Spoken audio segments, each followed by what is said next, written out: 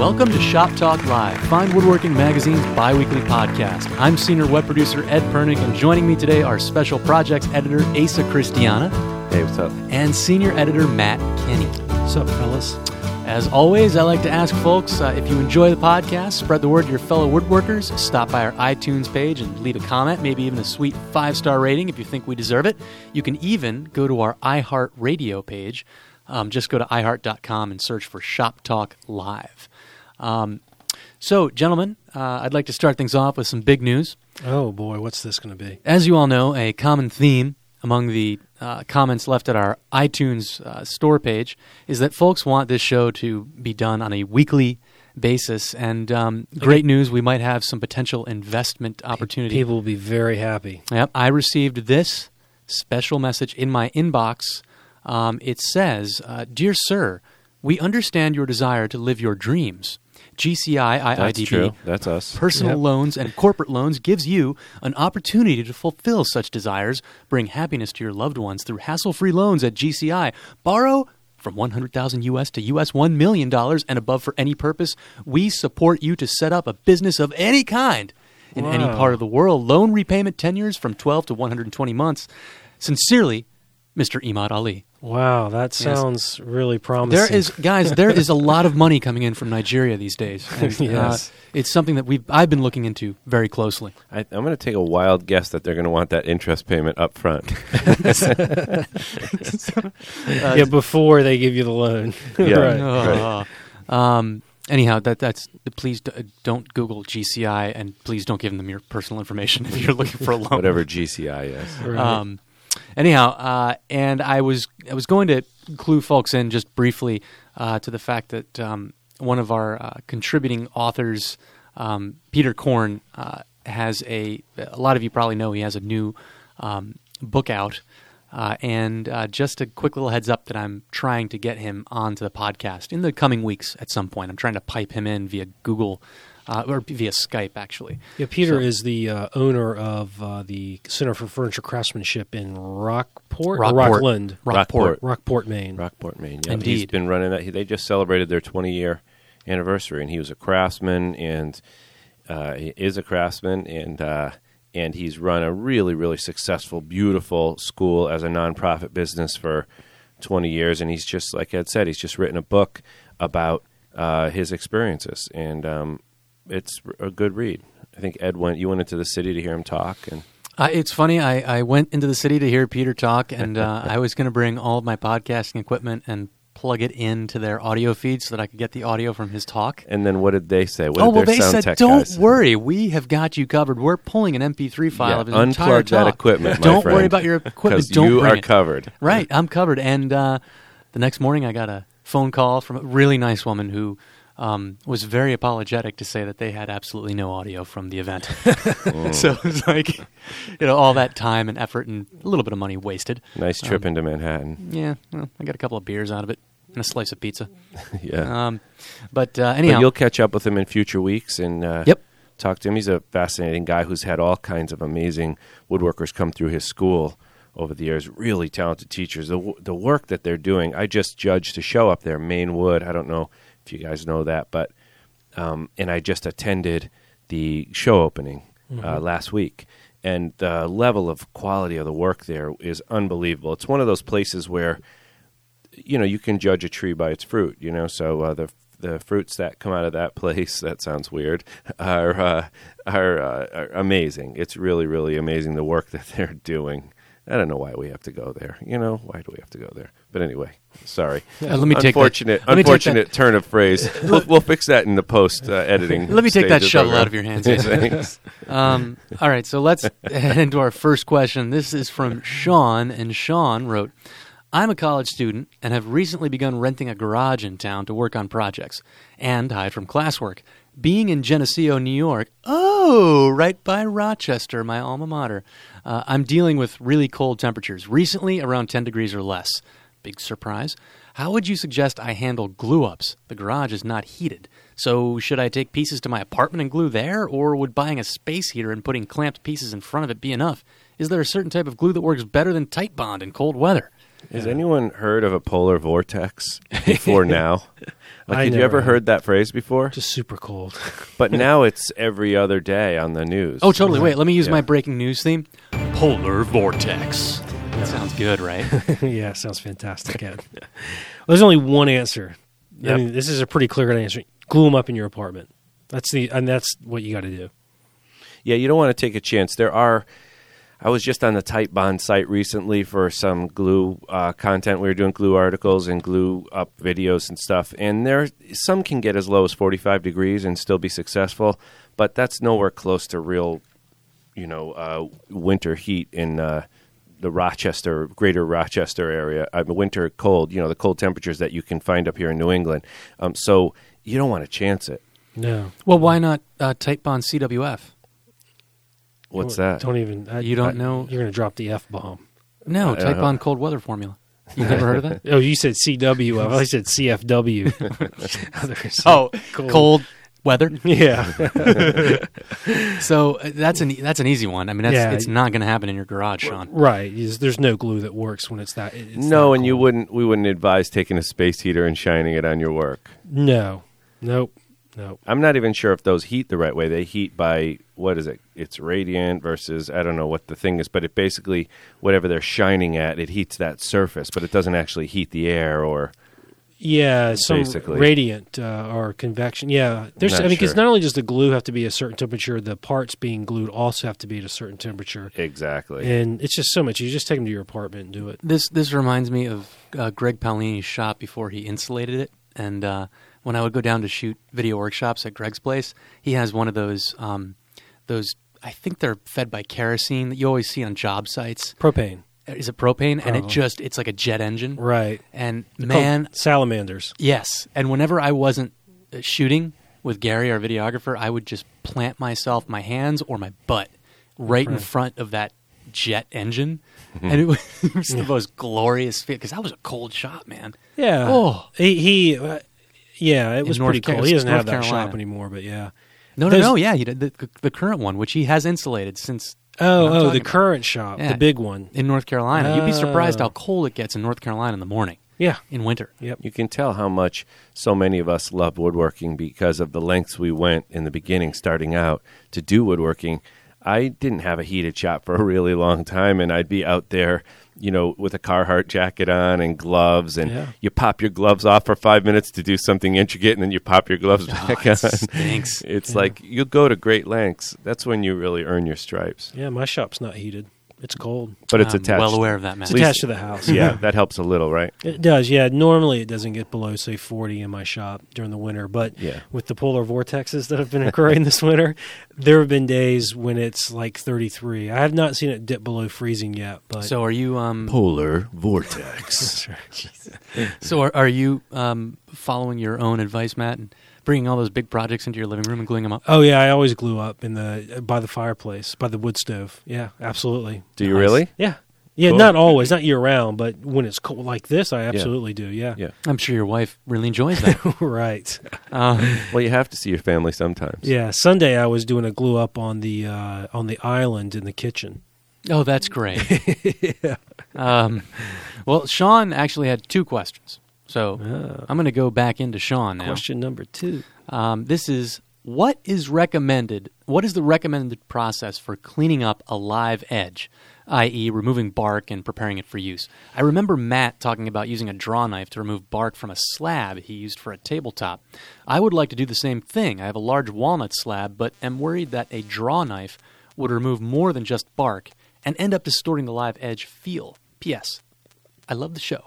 However, I'm saving my glowing 5-star rating for when this podcast goes weekly. That's right, Ed. I'm holding your oh-so-wanted review hostage. Your move, Pernick. First of all, I'd like to say, Sean, apparently you don't understand the way this works. You see, I hold the keys to this podcast kingdom. I will not be taken hostage by anyone. Yeah, you're not getting an answer. That's right. Yeah. Moving on to our first segment of the day. All right, answer his question. Hey, that buzz that I'm hearing through my headphones, are you hearing that, Ed? I'm hearing a buzz, but I don't think it's going into our recorder. I think it's our headphones. Our okay, fine. We'll move on. Right. Not that we're anal retentive woodworkers or anything. So he mentioned. What was the question? Yeah. Jeez. Live edge bark removal. Well, what I did on it was 2 big walnut slabs, and I had bark, and I also, though, had rotted, punky sapwood to remove. Which would be the wood on the outside of the live edge. Right, not the dark brown of the walnut, but the creamy color on the edges. So I used a draw knife, and it made quick work of the bark and of the sapwood as well. And what I did to keep it looking something like a live edge, I simply followed the contour of the line between the heartwood and the sapwood. And also the heartwood wasn't perpendicular to the face of the wood. It had a curve. Some places it curved out, some places it curved under. And so I just followed that line all the way along the length of the board. And the draw knife definitely left facets on the edge. And so I just left those facets. Those there. are pretty. Yeah, it was nice. Yeah. Had a nice texture to it. But I've seen, I did a slab piece for my house too. It's a dining table with a big walnut slab that was resawn down the middle and opened up like a mirror, book match. And kind of the Nakashima style with the groove down the middle. And in that case, the sapwood was in good shape, and it's creamy and nice, and it kind of outlines the outside of the table on both sides, so I wanted to keep it. So I did really minimal work to taking the bark off. I wanted to leave the tree intact, so I can't remember how I got the bark off, like a dull chisel or something, but I tried not to hit the wood underneath. Yeah. And then when I got it close and all that was left was that sort of little shredded sort of cambium layer, I guess they call it, I just used a scraper to take it down to where it naturally started becoming hardwood.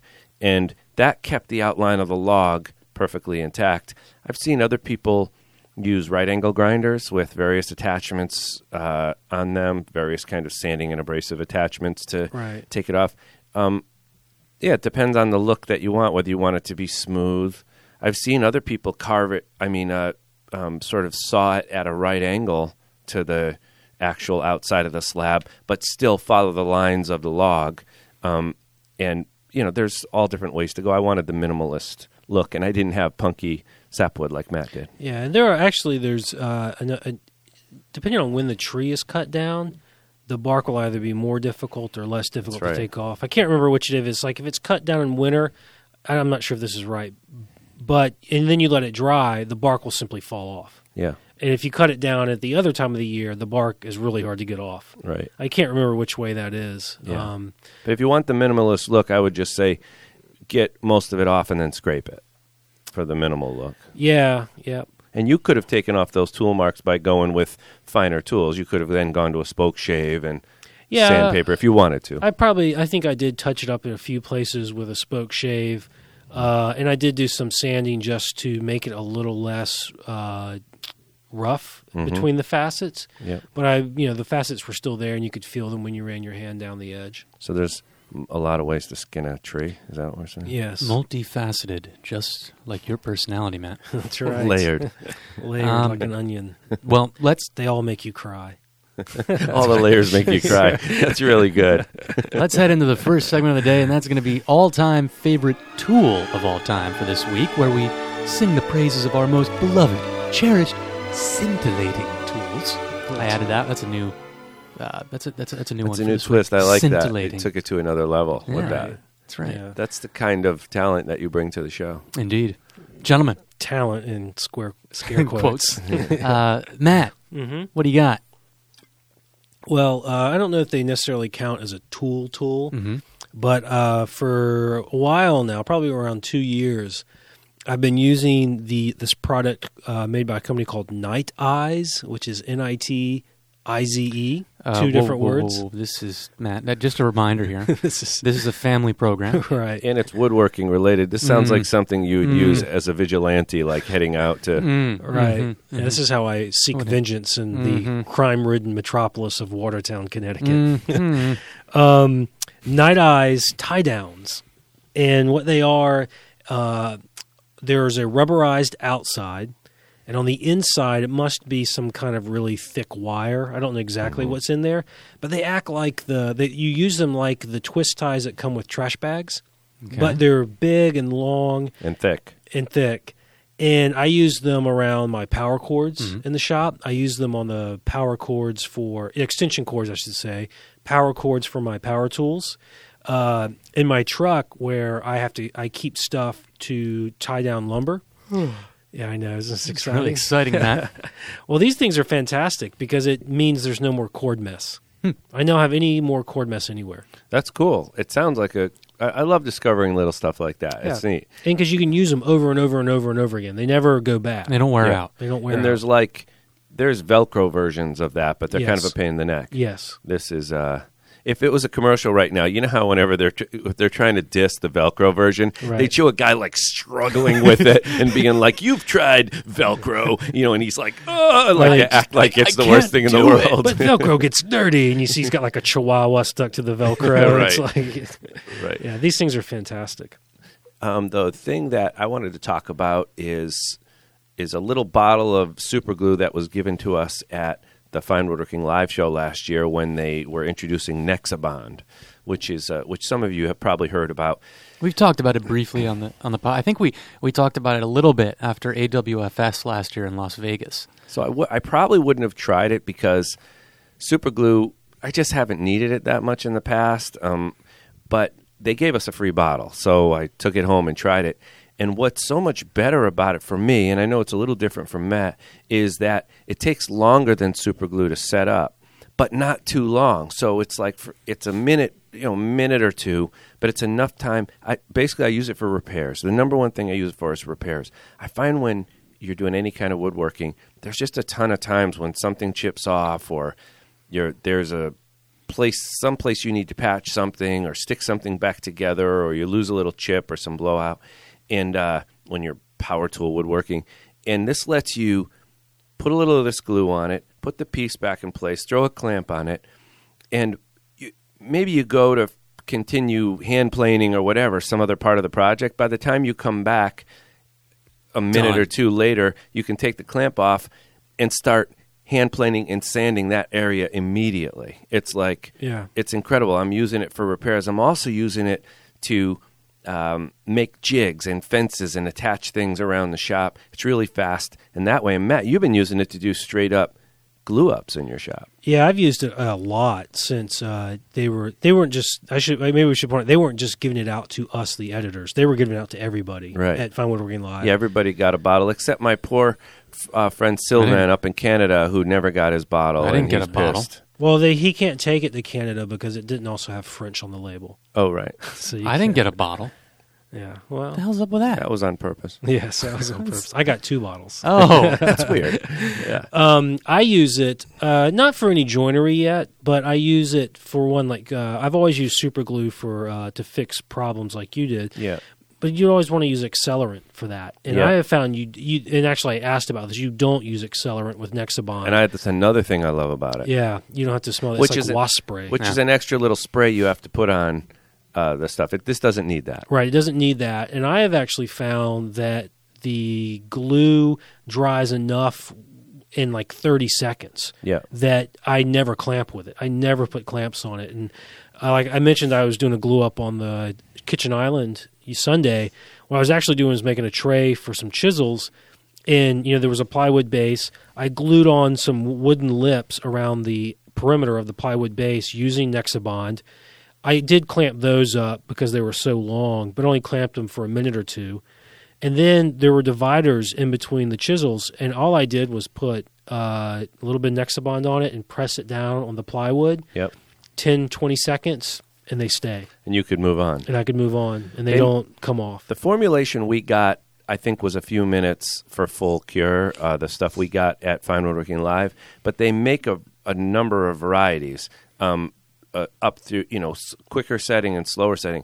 I like the little bit of extra time because with super glue, it was always setting up so fast. I didn't really have time to move or go grab a clamp. This lets me use it like regular glue, and just about the time I got the clamp down on the work, it's plenty of time, and then it's starting to set up not long after that, and it just lets you move on. I know Michael Fortune's been using it a lot, too, and raving about it. Yeah, he's actually going to write a review for the magazine a little tools and material review. Yeah. Yeah, when he gets back from globe setting, or globe trotting, I should say. Yeah. It just lets you move on. I mean, even any place you would use yellow glue in the shop, like you're making a little jig and you want to add the insurance of a little bit of glue to while you nail something on, but you wouldn't use the jig until the glue's set up an hour later. This is like 2-3 minutes later, it's like, let's use the jig. The other thing on Sunday that I did, I needed to make a little template routing jig for these little inserts between the chisels, and I just glued the 2 fences onto it to help hold the little inserts in place while I routed them. I used Nexabond, and they were both on in less than a minute. And it only takes a tiny amount, and you don't have to glue both surfaces. It's different than you can read about it at Nexabond's website, Nexabond. Yeah, it's really cool stuff. I've been using it a lot. All right. Well, since I have no all-time favorite tool of all time for this week, I say we move on into the next question. Let's do it. All right. Let's do it, Edward. And that comes from Ben, and Ben writes, I've recently watched some of your video workshops with Mike Pekovich and Greg Paolini, where they've tended to do surface prep with a number 4 smoothing plane. I don't have a number 4. I have a number 5. And I'm wondering, how do I set up my number 5 as a smoother? Does it involve any modifications to the plane itself, or is it more an issue of how the blade is sharpened? Now, Matt, go ahead. I guess actually, in a way, it does involve modification to the plane, but it's not anything permanent. All you need to do is slide the frog forward. So when the blade is set, well, let's step back a minute. For a smoothing plane, you want to take a really light shaving, a few thousandths thick, and so the blade is not going to project very far out of the bottom of the plane. You want to move the frog up so that you have a very narrow mouth when the blade is projecting out. So that's a modification that's different than if you're using it as a jack plane, you want a wider mouth so you can get bigger shavings through. But as a smoothing plane, you want the mouth to be as small, just about as small as you can get it. Maybe 3 thousandths of an inch or so, maybe 3 mil. Anyways, really tight. And then you want to sharpen your blade with a bit of a camber in it, which you may or may not already be doing, but just a slight camber so that avoids track marks. So it doesn't leave track marks when you're using it as a smoothing plane. And that's the same whether you're using your number 4 as a smoother or number 5 as a smoother, or even your 6 or 7. I've seen people use bigger planes as smoothers, or as their standard bench plane. Basically, if you're gonna use it as a standard bench plane for just all around bench plane work, you set it up like any bench plane. If you're going to use it specifically for smoothing, where you want the finest possible chip and the tightest possible mouth, then you set it up for smoothing. It's not so much about the length of the plane or the number of the plane. Yeah, that's true. Actually, I should point out that we had a little technique video with Garrett Hack recently on the site talking about smoothing planes, and that was kind of the point he made. It's like, well, a smoother doesn't so much depend on, the number of the plane so much as how you have it set up. So I'll probably try this week to put a link to Garrett's smoothing plane. So it's tight mouth, cambered blade. Exactly. And you don't have to camber the blade, but it works better if you do. Yeah. There's some, when I was starting out for a lot of years, I didn't camber the blade, and you just get really mild little tracks that you sand off afterward. I was just up in Maine with this guy called Gerald Curry, who's an amazing furniture maker who's been on the back cover. He's got a couple articles coming out about how to build chests of drawers. And he uses, I think, a number 7 for like everything. He uses it on its side as a shooting plane. He stands it up as his smoother. He uses it the way you would use a jack plane. He kind of uses a long plane for everything. So, there are subtleties there, but, length doesn't necessarily have to matter. Fair enough. Next question comes from Leo, and Leo writes, Gentlemen, a battery driver that's powerful enough to drive screws in all phases of woodworking. That's not really a question. He just made a statement. It's really a statement. I like it, though. It's like a Zen koan or something. The answer is... What brand and models do you like? How about battery voltage? Okay, all right, so let's back up a minute. Let's talk about drill drivers that are powerful enough to drive screws, all types of screw sizes. What are you looking for? Go ahead. If he's talking about woodworking in the shop, things you would do, strictly speaking, that you would see in the pages of fine woodworking, like it's mostly small screws you'd be driving and small holes you'd be drilling. Occasionally you'd run a Forstner bit or something. You can have lesser voltage, but so... You could 12 volts. You get away with 12 volts would be good, especially if you had an impact driver, which adds greatly to the amount of torque you're putting. Yeah. And there are a lot of like small 12-volt kits with both an impact driver and a drill driver. Yeah. It's nice to have two, I'll say that, because it's nice to have a drill and a driver going and be able to go boom, boom, and not constantly have to switch back and forth between the bits. It's really nice. I think everyone would agree with that. Yes. And we just tested, and that's why those kits that Matt's talking about are so great. We just tested impact drivers, and because they're so amazing at driving screws, because they produce amazing torque without ever camming out the head of like a Phillips head screwdriver, and without sort of snapping it off, though they can snap it off. What is it that they don't do? They a lot of torque, I guess, without basically camming out the top, without stripping it. Right. And what our key question was, can this be the only drill in your shop? In other words, can you also drill with it, like big bits, small bits? And the truth was, we did all kinds of drilling with it, and it worked fine. And if you had a big honking bit, like a giant 1 3/4 Forstner or something, and it does happen to go into its impact mode, it's fine. It still keeps working and drilling. So actually, an impact driver could basically be your only drill. If there could be only one, I would say impact driver. In a land where there's only one. And then the other little twist on this is, most of us do a lot more than just furniture making around the house. Mm-hmm. So there's going to be times, like even if you're putting a lumber rack and you're putting lag screws into the studs of your workshop, or you go out to build a deck, or things that we all tend to end up doing, that's where the extra voltage. So if I had to pick just one drill, it would be an 18-volt impact driver if I was just picking one. Right.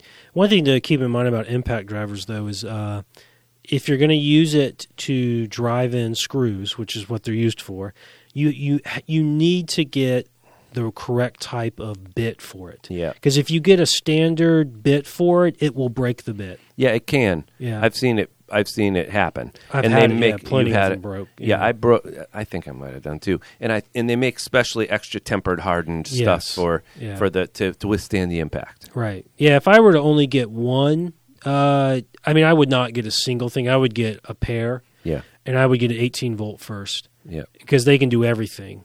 And then if you want to go further and have something just for woodworking, like furniture making, get a 12-volt set. Okay. Yeah. Yeah, the cool thing about the impact driver, too, is that it has a short body to it, and so you can get it into tighter spaces. Yeah. And that little quick change kind of chuck thing pops right in, and so the hole from the tip of the drill to the back of the tip of the bit to the back of the drill is a lot shorter, so you can get it into cabinetry and tight places, which comes in really handy. It came in very handy for me this weekend because I had to. I was running a plumbing. I mean, it was not woodworking related, but I had to run a piece of plumbing in an existing wall. So I had to drill all these holes in between each stud, and I almost went to my hardware store to buy one of those adapters, those right angle drill adapters, and then I realized you're going to get one at that. Oh, wait a minute! I have the hardware store down by the docks. Down by the docks where the stevedores are on the longshore, down by the marina. Yeah, they move a lot of freight out of that place. That's right, down by the harbor. But anyhow, I was going to buy this add-on for my drill, and I realized, oh no, crap! I have the little impact. Piece of cake to get into that 16-inch stud bay. I will say another thing about impact drivers, which I love mine. However, like you said, they have those quick connect hex heads. Mm-hmm. Yeah. The only problem I have with them is when it comes to drilling. If that quick connect is a little bit of slop at all, when you drill, you don't get a really tight hole. And so on my 12-volt setup, I had an impact driver and a drill with the same type of connection, but it could never drill properly. So I went out and got one with a normal chuck. Yeah, because it'll hold a drill bit better, and you'll get a and hole. I actually they make chucks designed. They're not that expensive for impact drivers, and they click right into an impact driver. I have one of those. It's awesome, and it's keyless, and so I use that for the exact reason Matt's saying. Plus, I have a whole set of twist drills that that have round shanks that Right. won't go into the impact driver, so you need it for that too. Yeah. All right, that's a whole heck of a lot As- about. Well, I was going to say, as for he also asked about what brands, and I was just going to say that the main brands all manufacture decent quality drill drivers, but we did have an article. We did. We had yeah. a review on 18-volt ones. Not too long they ago. can look and see there, So- and we'll stand by those. We've results. done one-off reviews of the larger brand 12-volt guys Mm-hmm. as well. So I'll probably put a couple of links on the blog post. I failed to do that 2 weeks ago for our last episode, by the way, because I just got so slammed at work. Yeah, you're lazy. But I will, yes. But I will put some links up this week. That's what I caught you passed out 3 times in your cubicle. With the liquor bottle With the liquor poking bottle out of my next to bottom you, drawer. cigarette burning on the carpet. All right, so next segment is going to be the new one that we actually introduced on the last episode. And since Asa is here, he wasn't here last episode. I'm excited for this We one. have to baptize him in this new Shop Talk Live segment. It's called Tool Bombs. And this is basically a home for, those tools. There's 2 categories for tool bombs. One, it's that tool that you bought that you thought was so cool, but you have absolutely no use for it. It's absurd that you ever wasted the money on it. The other category is you bought a tool that is just so bad, so poorly made, so silly and absurd that it belongs in the fireplace. So it's wonderful. It could be wonderfully made, but you don't have a lot of For use you, for it. the style of woodworking that you do, maybe it's like, why Or did I you buy need this? it like heck, but it's a piece of junk. Yeah. Exactly. So let's we're going to start with Matt. Why don't you start so that you can kind of show Asa how this works? Show me how it's done. And I sadly, for the second time in a row, I have a tool that was extremely well made, a very high quality tool. That Was I really it pricey too? No, not too bad. Fortunately, that I really have no use for, which is a scrub plane. What did that run you? I don't $1.50. remember. I just- I've had it for a long time. I don't remember. Mm. But I think it was probably more like $80, something like No, that. it's not too bad. Yeah, not too bad. But so I have a scrub plane. This is like the roughest of the planes, basically. Big for open super mouth, rough big work. rounded. It's a Yeah, tell milling them what plane. it's for. Tell It's a them what it's milling for. plane. Right. Well, if you guys would give me a chance to talk, Get a I word might- in. might This be is the able to- plane that. What does it do, Matt? So hold on, Matt. yeah. So this is So a scrub plane is just used. A lot of people use it for thicknessing stock very quickly. It has a narrow blade with a really tight radius on the cutting edge. Would you call it a pronounced curve? I don't even know what that means. What's a pronounced I curve? thought you went to college. All right, It's I'm just kidding. It's a curve that I spoke. No, yeah, it like has a mega camber. yes, it has a pronounced curve on it, a very tight radius, and you can use it to take deep shavings, deep cuts very quickly, but they're not very wide. So you end up with a really rough surface, and then you would go back with your jack and start to smooth it out. It's designed for by hand roughing off a lot of material quickly. Yeah, and one thing that's interesting, well, I don't know how interesting it is, but one thing about them is no one really knows exactly what they were used for a long time ago because they're really not ideal for thicknessing a big board. They're just not. But I bought one before when I first started woodworking, and I didn't have really any machinery. And the idea was, all right, I'll use this to thickness stock. And then once I had access to a joiner and a planer, I was like, forget that. I'm not using this thing. And so now it just sits in my tool cabinet. I never use it. And so I wonder if the scrub plane was originally more of a boat building plane. I wonder. I don't know. some people say that it was originally used by Finnish carpenters to hollow out the back of molding so that if there were any irregularities in the wall, you So could... only the edges that show really are what contact. Right. Interesting. Like to Yeah. give some relief. Mm-hmm. That makes sense. Well, I'm happy. The more expensive that tool was, Matt, the happier it makes me. But 80, I don't feel that great. I can't gloat that much. But my tool that I want to gripe about is my adventure with aniline dyes.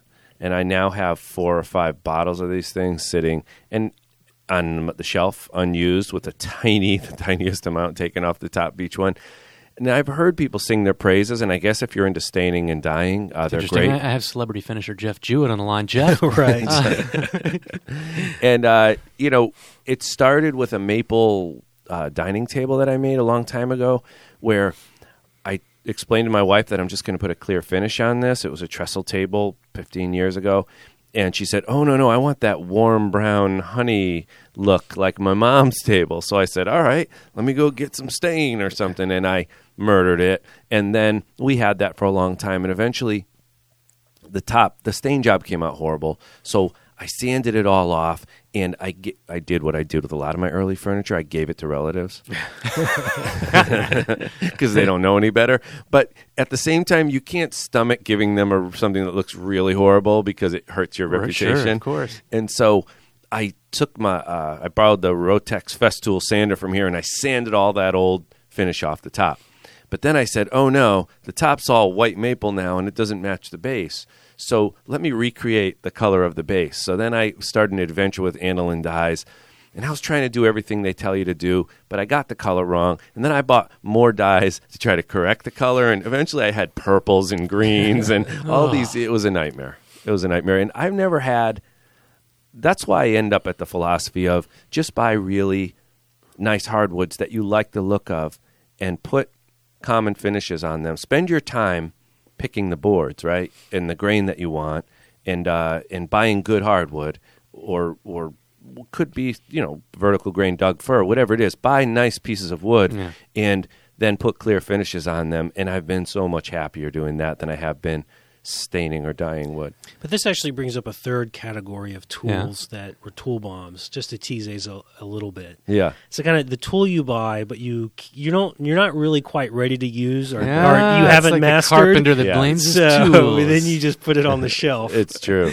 Because you're right. I mean, around here, a lot of us, I would never use stains, but guys like Jeff Jewett, Peter Gedries, they all sing the praises. I think where I got in over my head was I was trying to match something. Right. That was like a high-end thing to do. Mm-hmm. And I would use dyes if I wanted to do bright colors, like something like really green or red or purple, like really have fun with something. But, man, I don't want to be recreating wood tones. Wood's so beautiful as it is. Right. But you're right. I got a little over my head. Well, mine is the first router I ever bought. I bought a cheap $50 router. I know exactly where you got it. Yeah, but let's just leave that alone, Matt. I bought a cheap router for my first router, and big mistake, particularly with a tool that is as inherently dangerous as a router. Because Potentially dangerous. Because what eventually happened was I found that the handles were like vibrating off. The motor started making god-awful noises, probably because the bearings were wearing out prematurely, and I was terrified that the collet was going to give out and the bit was going to come out spinning. It probably was. The motor never securely fit into the base, so if you were doing a lot of routing throughout the day, it would start kind of creeping out, and it was just a traffic accident. I think I had that same router. That was my first router. It was $50. One of the hard lessons of becoming a woodworker is figuring out where you can save money and where you shouldn't. Try to. Yep. There's really nowhere you can save money in woodworking. No, there isn't because you work so much more efficiently. I have one place. There's like 3 or 4 places. Where? Spring clamps. Spring clamps. You can get spring clamps at the dollar store. You can get spring clamps at the dollar store, and they're all pretty much the same. Yeah, I found. Woodworking is just, unfortunately, it's just an expensive thing to do. It's like you can't save money on wood. It's you got to spend the money on the wood. Suck it up. Yeah. And really, tools you can't buy cheap on the tools. You got to buy good quality tools. Indeed. That's whether they're used or new. You got to buy high quality tools. Yeah, I've got nothing against used tools. Right. Hey, I just thought of another segment for the future. What do you got? It would be trying to dig for those places you actually can, like I like that. That's bargain, the cheapskate woodworker or something like that. I like that. Like really good bargains that this makes hidden sense. bargains, something like that. That's a terrible name. But I know we'll find something. We got to come up with a clever name. Yeah, email us. Email us a clever name for our cheapskate woodworking. We have to get really dramatic intro music for it, and call it "To Catch a Bargain." To catch a bargain.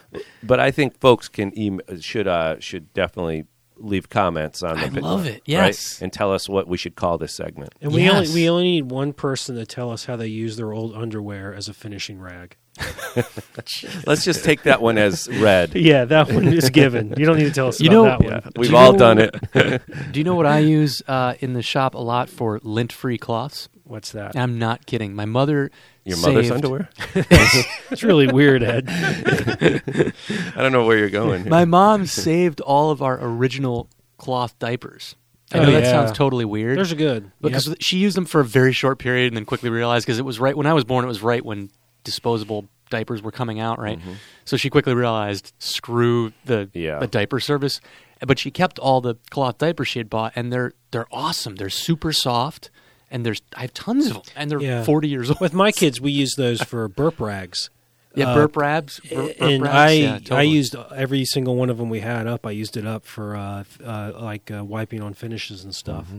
Yep. Okay, so next question comes from Jim, and Jim wrote, in a recent Lee Valley monthly catalog, the cover photo displayed a couple of dozen types of tenons. I know that different configurations are used to improve strength, work around space issues, avoid racking, etc. How do I know when I should use something other than a standard tenon, and what are the criteria that dictate which tenon type to use when? So this is a pretty broad, big, huge question. So I think we want to break this up into... We'll take a few pieces of it. Yeah. The most helpful pieces, Who wants to go first? I'm going to give some airtime to Matt and some airtime to Asa. So who wants to go first? I'll go first. Okay, Matt. I want you to have some airtime, Ed. Give him your... Listen, Jim. Ed, stop talking. There's one... No. Listen, one word. One word. This is all you need to know. Dowels. Everything. That's it. That's no joke. You actually can dowel together most of your furniture. Hey, look at Jim Krenoff. Yeah. Go ahead, Matt. Well, so when I first saw this question, what I thought about was that there's two times when you might want to do something other than a single tenon. Or there's two cases where it sort of came to mind where you want to use something other than a single tenon. One is if the board with the tenon is really wide, say like the side of a lowboy, which is a case I know we've done that in the magazine before. Or a breadboard end, the end of a tabletop into a breadboard end. Or even a wide table apron, where if you had a single tenon, there'd be so much seasonal movement that it would cause problems for the joints. Because you have such a wide tenon. In cases like that, you want to break that single tenon up into two or more smaller tenons. And so that's one scenario where you move away from a single tenon. And usually there's a little bit of a shorter stub tenon between them, running between them. Yeah, can be. Yeah, and also you do things like the bottom tenon will fit snugly into its mortise, but all the other mortises will be slightly oversized to allow for And you might just pin the movement. top ones. Yes, and not glue them. Yep. Right. Yep. Then the other place where you would go for more than one tenon is if, say, usually that top rail across the over a drawer and a table is really thin. Could be under the drawers also. Under the drawer. Anything that's sort of short. Yep. In height. You would want to make it wide or deep. Yes. A lot of guys call these drawer blades. Drawer blades. A lot of drawer rails. Yeah. A lot also calls them blades. And you would put the tenons, you'd have more than one tenon, but instead of being one on top of the other, they would be side to side across the width of it. Mm-hmm. Yeah. So that's another place you'd want to use more than one tenon.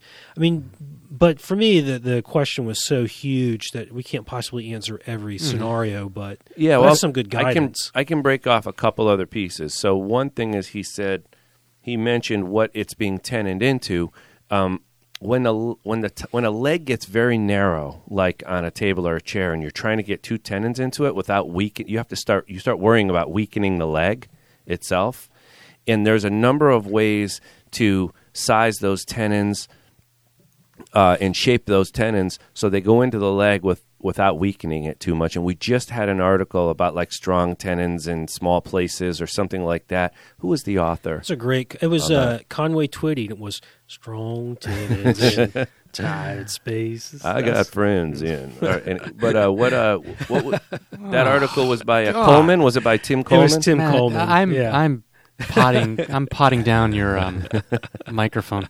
Matt's done for the day. No, Ed, maybe you could put a link to that article because that was another really awesome discussion about what to do when you're trying to get tenons into something narrow. And then the other thing that I thought of is when do you haunch a tenon?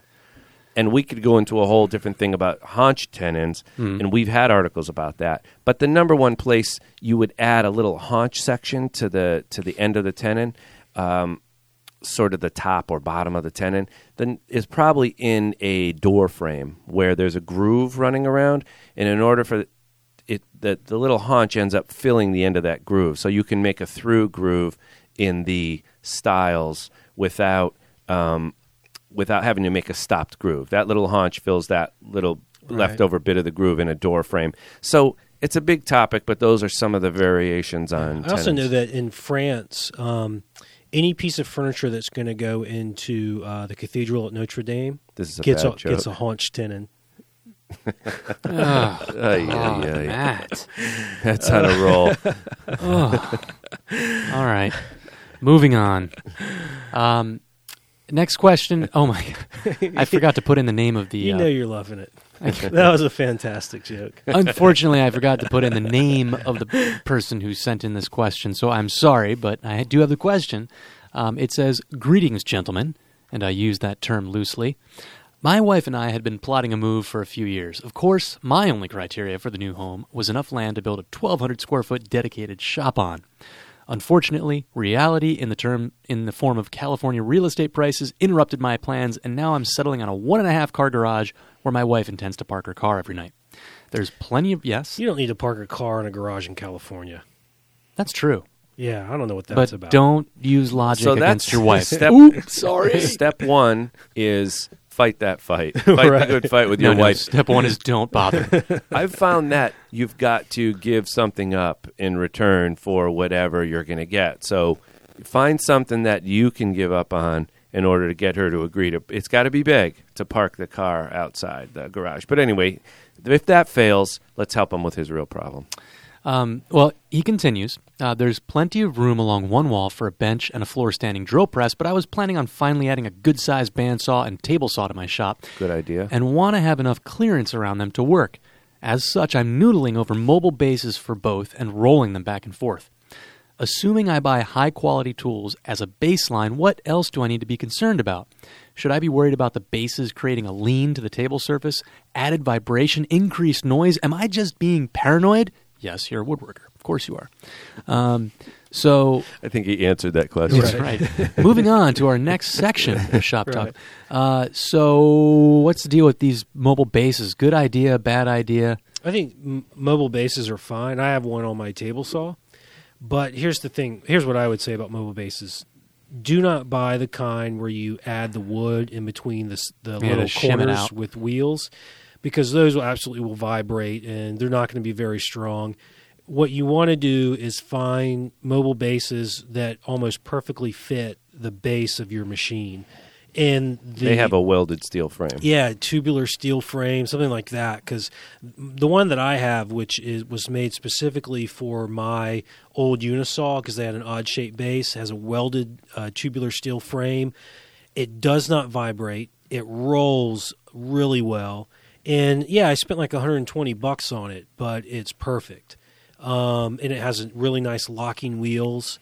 And it's low to the ground. That lift it up. The lift mechanism is There's no lift mechanism. It's just it sits really low to the ground, and the wheels are always in place. And you just lock them. You just lock them. Because there's another kind that lifts a little bit. You step on something to pedal. roll it. Right. But whatever it is, this is another one of those places that you get what you pay for. Yeah. And this is not a place to skimp, because all the problems that he talks about could arise if you buy a crappy mobile base. The trick, though, with bandsaw is easy, but on a table saw, though, do you have them? What do you do with your outfeed table? Do you have that as a separate table that you just slide into place?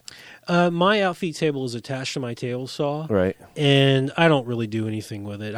It's not so heavy that it's a big deal. And two, so it slides around as you roll the table saw around. Its legs aren't mobile. Correct. But I actually don't have to move my table saw very much, or if ever, in my shop now. But they do. You could buy an one with wheels on it, and you should be able to find. They do. I know that like HTC, I think, makes them that way. You can also make an extension off the back of your table saw that is supported by the table saw. Yeah, for an outfeed table. Yeah, for a you don't have to have a free. Yeah.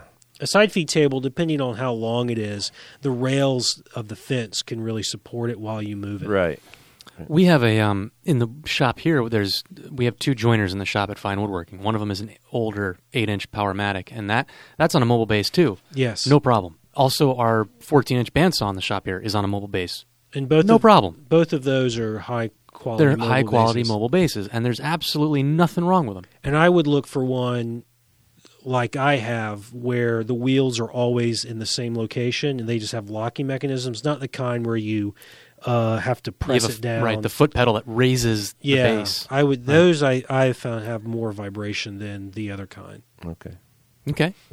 Fair enough. Well, listen, guys, we get lots of comments on our page in the iTunes store, as well as through email every week. And actually, wait a minute. What's wrong, Ed? Do you hear that? Do you hear those crickets? No new. I've got no new comments this week. Oh my goodness. I'm sorry.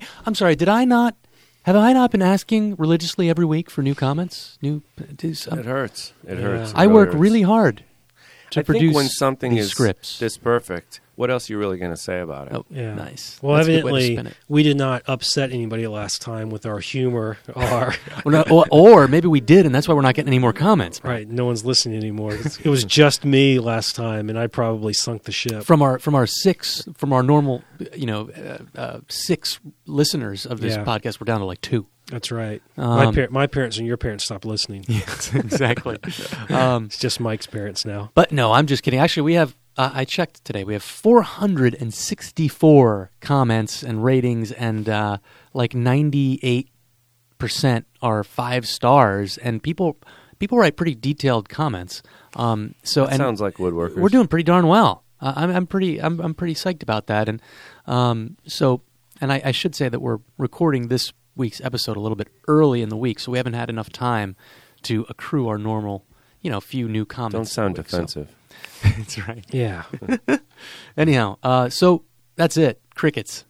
That about wraps it up this week for Shop Talk Live. We'll be back again in 2 weeks on February 21st for our next episode. In the meantime, show us a little love by leaving a comment on iTunes, and by all means, click that 5-star rating.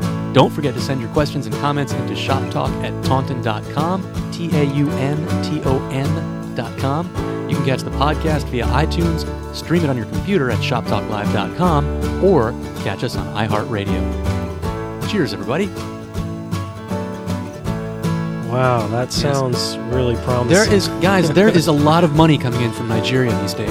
Yes. It's something that I've been looking into very closely. I'm going to take a wild guess that they're going to want that interest payment up front.